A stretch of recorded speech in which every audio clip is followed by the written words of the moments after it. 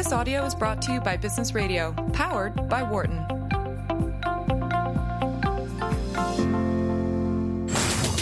You're listening to Dollars and Change on Business Radio, powered by the Wharton School. Welcome back. This is Dollars and Change on Business Radio, powered by the Wharton School on Sirius XM 132. I'm Cheryl Kuhlman. And I'm Nick Ashburn. And we're in the 2019 version of Dollars and Change. Welcome to 2019, everybody. Yes. We'll see what this year brings us. We're here live every Thursday morning from 8 to 10 Eastern, and then we're played during the week and also available on the app. And apps are great. I'm going to give you all my phone number. Cheryl's personal number. My personal number. Give me a call. I obviously need help.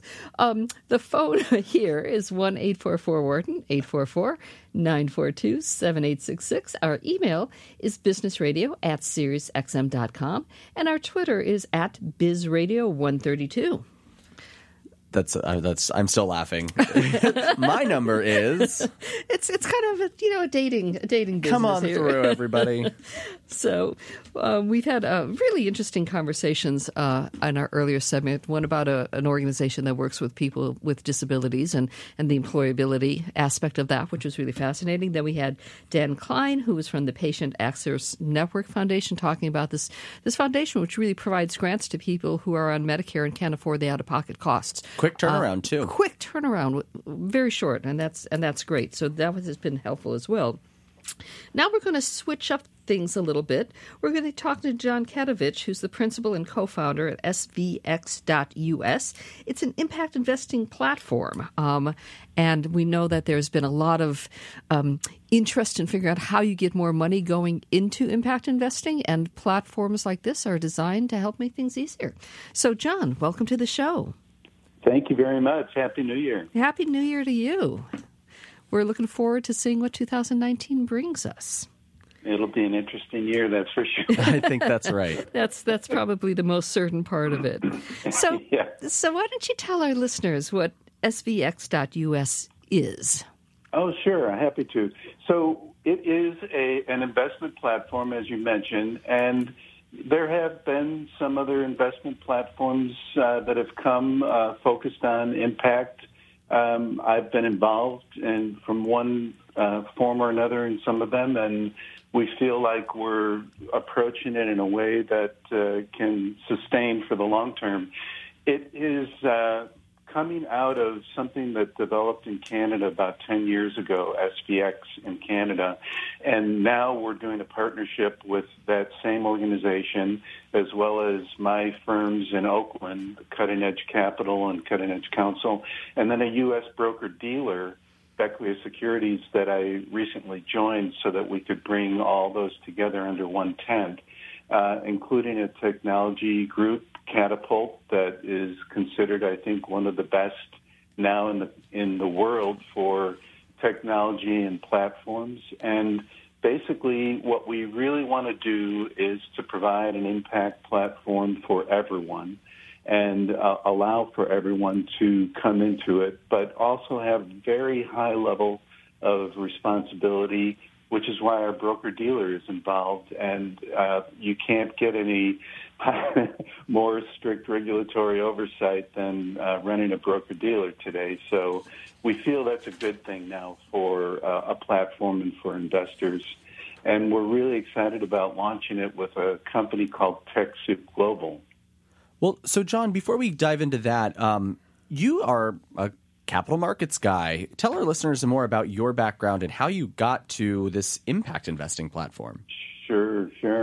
Yeah, so I was a veteran, long-term veteran of helping to operate capital markets, actually 3 different national stock exchanges, Pacific Exchange, Boston Stock Exchange. I was head of options regulation at the NASDAQ. But all of those together really were not satisfying something I felt was really important in our country and maybe in the world, and that is to redirect attention back to how do we help a lot of different companies, not just those listed on national stock exchanges, and how do we include a lot of different investors not just those that can participate in most of the private offerings out there. So that's a big challenge, right, to think past just the 1,600 companies that you hear about on a national level and to think about everyone as having an opportunity to begin to invest in different ways versus what we read about in the papers as something maybe just 5 or 6% of people typically invest in. So those were my goals, and when I left the world of markets, the national markets, I wanted to create a new kind of market, which is what this is all about right now. So let's break this down for our listeners. Let's say I'm going, that sounds interesting. I'm not an accredited investor. I've got a little bit of money to invest. What do I do? What is it that you're offering me? Yeah. So we're offering two things really at the same time. We've been developing something, we didn't invent it, called a direct public offering. And if you go back to the 80s or 90s, you'll remember things like Ben & Jerry's or Annie's or Costco or places like that, or companies like that really started out by offering through something called a direct public offering, or that's what we call it now. And that meant that people in Vermont were able to invest $100 in a new little ice cream company that they loved versus, as you mentioned, a wealthy accredited investor that typically invests in the private offerings. So to do a public offering, not an IPO, but a direct public offering, you have to do it a fairly quite different way than what most people understand. You have to get qualification from the state or now from the SEC, and it's not an easy task, but it's one that we decided we were going to make much more doable. After probably about 10 years ago, we really started in earnest on that. So if you're an investor today and you're not a wealthy accredited investor, you have the ability to find some interesting opportunities that are out there. You just need to know how to find them, which is why we're creating SVX so that it makes it easier to find them. But for instance, my firm, Cutting Edge, we have a website now that lists all the different direct public offerings that are still live and open, not the ones that were successful or closed for any other reason. And you can look at those, and if you're in a state that it's qualified in, you can invest in that state. Or in the case of TechSoup, for example, it's qualified in all 50 states and in Canada. So there will be more and more of these kinds of offerings that will become available. It's just a matter of time and our work to get it out there. Well, so I'm going to unpack a couple of things and correct me if I'm wrong or let me know if it resonates. Mm-hmm. So one of the big criticisms in impact investing, or maybe not criticisms, but more just like some of the pain points. Yeah. You know, on one hand, you've got accredited investors, so you're talking about wealthy folks who have access to private markets. And so much of the activity has been, I am taking an equity stake, usually, sometimes debt, but equity stake in this private company, which for me, as someone who's not an accredited investor, I can't make those types of investments. Right. And so then what does that lead? So then there's like, well, what are the retail investor, the people who can just sort of buy and sell things, you know, on the stock market, I go to E-Trade or whatever, you know, and I'm able to do that, or through my Merrill Lynch advisor or something like that. And so there's not a lot of options for me to know what is a socially impactful company at the public level, you know, in the traditional stock markets. So there's also been this sort of consideration of social stock exchanges. Like, can we get more companies that we know are better for the world, however defined, in those? What you're saying is quite different. It almost blends the two in a way that's like, hey, I see this cool company. They're going public in some way, but which allows me sort of from a regulatory perspective, invest that $100 and not have to put in a huge chunk of change that I can't afford. Yeah, you know, it's really interesting. And back to impact, what is impact? What does it even mean? And how do you determine whether what you've just invested in is going to even make an impact. But you just said a whole lot of things that we could talk about. Unpack, I know.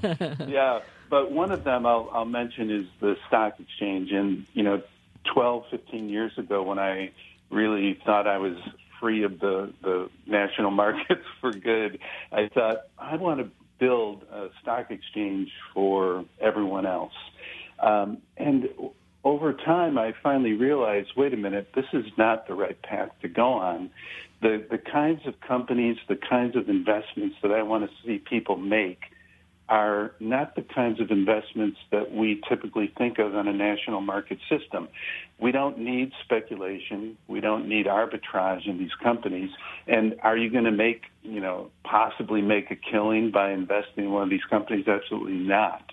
So the whole notion of investing or impact or what can you do with your dollars and what can they do for companies and what can those companies do for you and your community is really different from the national market system structure.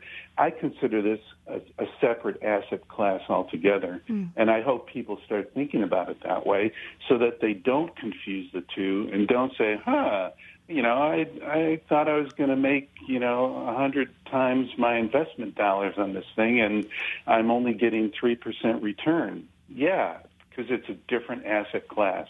Yeah. And maybe you can diversify just a little bit of your funds towards something that is a little more meaningful for where you live or what you believe in or what you want to support. And I think that's where we want to get to. That's a really helpful distinction. And how do you identify the companies that are going to be on your platform? Yeah, that's a really good one. So we're going to take it very slow, and this is not a platform that is built to put in as many listings as we can and see if we can get as much activity as we can. What we want to do is say, look, if you're, for example, like a TechSoup, and you really do make a difference in this world, and you can prove it, you can show it, we're interested in those companies. And so we're going to be very picky. We're going to be highly curated. We're going to take it slow. We're only going to put up companies that we truly think meet that kind of a bar. And I think TechSoup is a high bar to meet, and that's good. So maybe not everybody is going to want to invest in anything that they find on our platform, and that's fine. What we want people to know is that if you go onto this platform, you're only going to see offerings that we think are really deserving of being displayed on there. And, whether it fits your interest or your investment portfolio or whatever, that's okay, because that can be really quite a wide berth of things to try to get done by meeting all those requirements. We don't want to. We just want to say, these are companies that we think are really making a difference. You should take a look at them. You're listening to Dollars and Change on Business Radio, powered by the Wharton School on Sirius XM 132. Nick Ashburn and I are talking to John Katovich, who's the principal and co-founder of SVX.us. It's an impact investing platform. And John, I hope this isn't getting wonkier in the weeds, but we love wonky in the weeds. Well, for our listeners, sometimes we get down rabbit holes and we want to make sure that it stays somewhat high level. But you mentioned at the top of the segment that there were sort of multiple entities that really come together to make SVX. So how does that work? If with the TechSoup direct public offering, is that through the broker dealer side, or where do the companies sort of come through? Right. So we intend to drive them through the platform and be sponsored by the broker dealer. There can be times where we can bring a company along through a direct public offering where it's not sponsored by a broker-dealer, and my firm, Cutting Edge Capital, has done many of those where you didn't require or need a broker-dealer to be involved.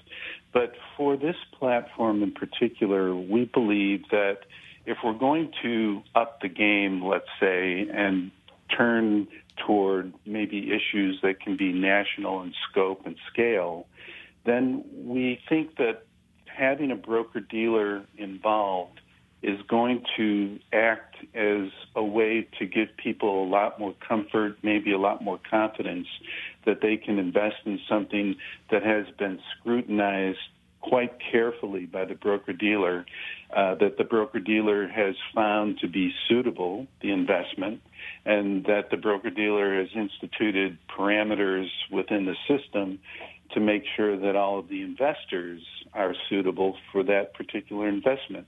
Those things don't have to happen when you're just out there doing a typical direct public offering. Back to Ben and Jerry's, for example, they didn't need a broker-dealer, and people got to know them and love them and decided to invest in them, and that's great. I think we're going to still have those issues, and those are going to grow. But I think we also want to look at this from a larger scale as well and say, what could we do from a national level? What could we do that meets the parameters for an individual that might want to invest, all the way up to, a very large institution or philanthropic organization that may want to invest? That's where I think it gets interesting, is when we can combine the Main Street investor all the way up to the largest of investors and bring them together on things maybe in this new kind of asset class and start to make a real difference in what we need to see, some changes, to use the name of your show. To make some dollars and change? Dollars and change at the same time, yeah. So, we want 100% of investors. We don't want the 5 or 6%, and we don't want people thinking that they're the 99% or 93%, whatever. We want 100%, and that means we want to be able to offer to 100%, and we really hope that 100% participate, which is starting to happen with TechSoup.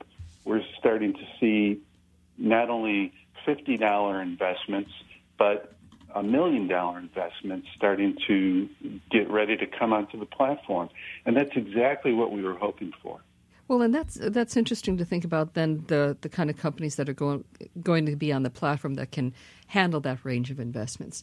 We actually have a call from Elliot from St. Louis, who's has a question about the sort of workings of this platform. He's on a number of other platforms, and so wants to probe a little bit deeper. So, Elliot, you can ask your question of John. All right, thank you very much. I was just wondering, like you mentioned, I'm on a number of platforms. So is this more like a social platform that you have, or is it pretty much a closed-loop platform? Because I know some of the platforms I'm on, you can interact with other investors and also with entrepreneurs. But then there are some of the platforms I'm on that you only see what's out there, and it's pretty much just closed from that standpoint. Yeah, so this is probably more of the closed type than the maybe open social platform type. We don't offer this as a way for individual investors to be able to get together and discuss and talk about and decide. And that's another reason why the broker-dealer gets involved, because what we want is for the broker-dealer to say, okay, we've scrubbed this. We believe that this is a suitable investment. Here's the deal. Here's the terms. And we believe that you might find this interesting enough to consider an investment. If people want to go off this site and start their own social media connections about investments that are on this site, that's fine. We have no problem with that. But we did not build this with the intention of having them all come together and utilize it that way. Great. Thanks for the call, Elliot. And John, I think I have a kind of, it's a different question, but it is sort of like, what's the participation of the platform or its investors in the company? So my question really revolves around, I'm imagining on the corporate side, the investor relations function. I'm wondering, A, if some of the companies you envision on your platform already have or would have that type of function within the business. And if they do, how do you see a thing like SVX and direct public offerings potentially changing that role? Yeah. So because of the kinds of issues that we want to have on there, I think investor relations is going to be very different from publicly traded companies, for example. And I'm very familiar with that. I was the general counsel at, two of these national exchanges and ran the departments that were responsible for monitoring these kind of things. So I don't envision that the kinds of companies that we're going to have on there are going to have the same kind of needs as publicly traded companies. But I do think, and I do want to encourage them to be very open, very transparent, very much communicating with their investors, responding to their investors. Investors naturally will get nervous about, having their funds with a company, and that's okay. What we want to do is start to build in some best practices so that people get comfortable knowing that these companies are actually willingly reporting on every material issue that they can think about and are becoming an open book about those things. And there's a lot of movements toward this now. SASB, SASB, Sustainable Accounting Standards Board, is developing some amazing metrics for how you think about reporting in the future. We want to see those kind of things filter into what we do, but on a much different level, much more, relaxed maybe, or open, communicative level. So right now, TechSoup is the only offering you have, right? That's right. We just launched. Yeah. And when do you envision getting the next 2, 3, 4 offerings?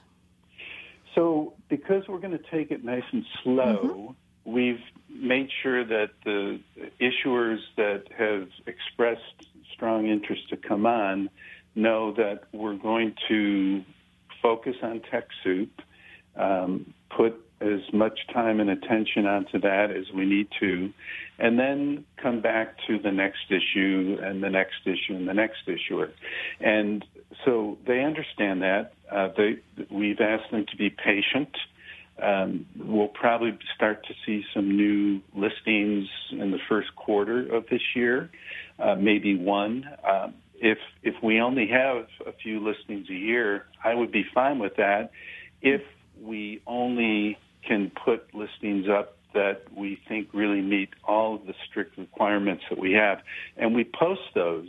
We've borrowed a lot of this from SVX in Canada in terms of making sure that every issuer understands that you're going to have to meet a lot of interesting requirements before you can list up on our platform.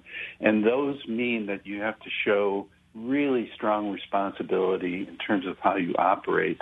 And that may not be for everybody, which is fine. We just want this to be something that you start to look at and say, maybe if I do practice in a more responsible way, then I become eligible to be shown on this platform. That's really what we want to drive to. Right. So it's very much a quality over quantity kind of play. Very much. Very much. Well, and it does bring up something in my mind, and I do not want to conflate the two, but I'm struggling a little bit. So on one hand, I'm familiar with a more crowdfunding platform that was open to non-accredited investors that also was a broker-dealer, right? So, but it was being treated more as the private markets, and it's not sort of exactly what you're talking about. And they were recently acquired by a much larger entity. So I'm also curious, if we're going kind of moderate pace, quality over quantity, what's your hope for SVX in its role in the capital markets? Yeah, so my hope is that by having this as a platform, but also as an example for companies, and also to have it to make the message clear that we're not trying to find new listings because we want to drive profit into the platform based on, the funds that we get from a listing or anything like that. That's not what this is about. And we've been able to figure out how to do this at a very low impact cost so that we can bring it up and be very measured and take our time and make sure that we showcase the way we want to showcase. So we don't have, and I know exactly the example that you're discussing. I had a lot of conversations with them and with a few others as well that came and went. I think the big mistake that people make is thinking if you build a platform, everybody's going to come to it. That's not true. Mm-hmm. And the second one is if you build a platform, you better have a lot of dollars behind it to do a lot of marketing and, hire a lot of staff. I don't think you need that as well. I think there's a way to do this, to do it in a very measured approach that slowly builds momentum and allows it to operate and run consistently and sustainably for a long time to come. What and shifting gears a little bit, thinking about your background, what's it like being more on this sort of entrepreneurial journey versus, yeah?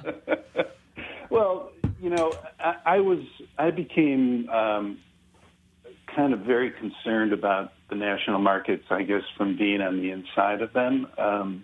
Mainly, what are we doing here? What is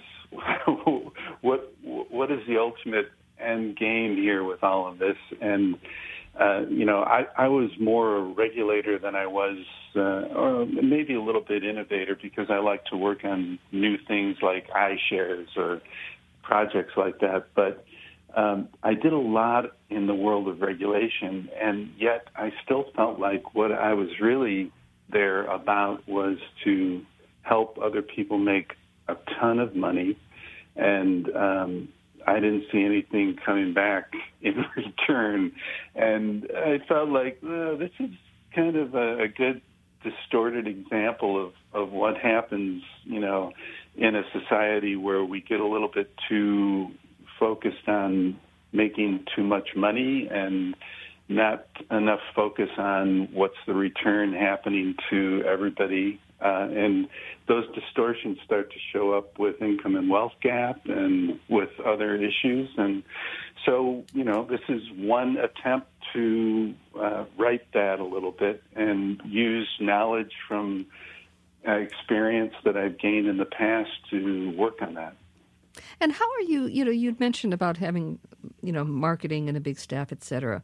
How are you going to increase or maintain visibility around this, right? Because the slow and steady approach requires kind of patience, not just from people who are thinking about investing, but also people who might hear about you through our show and then forget about you until they hear about you again when we bring you on later on. So how do you keep it in their mind? Yeah, that's a great challenge that I think we're going to face all the time, but we have great partners. For example, SVX in Canada. They've been at it for 10 years. They've had a lot of good experience in terms of how to keep the interest going. But ultimately, I think it's having really awesome issuers show up. Mm-hmm.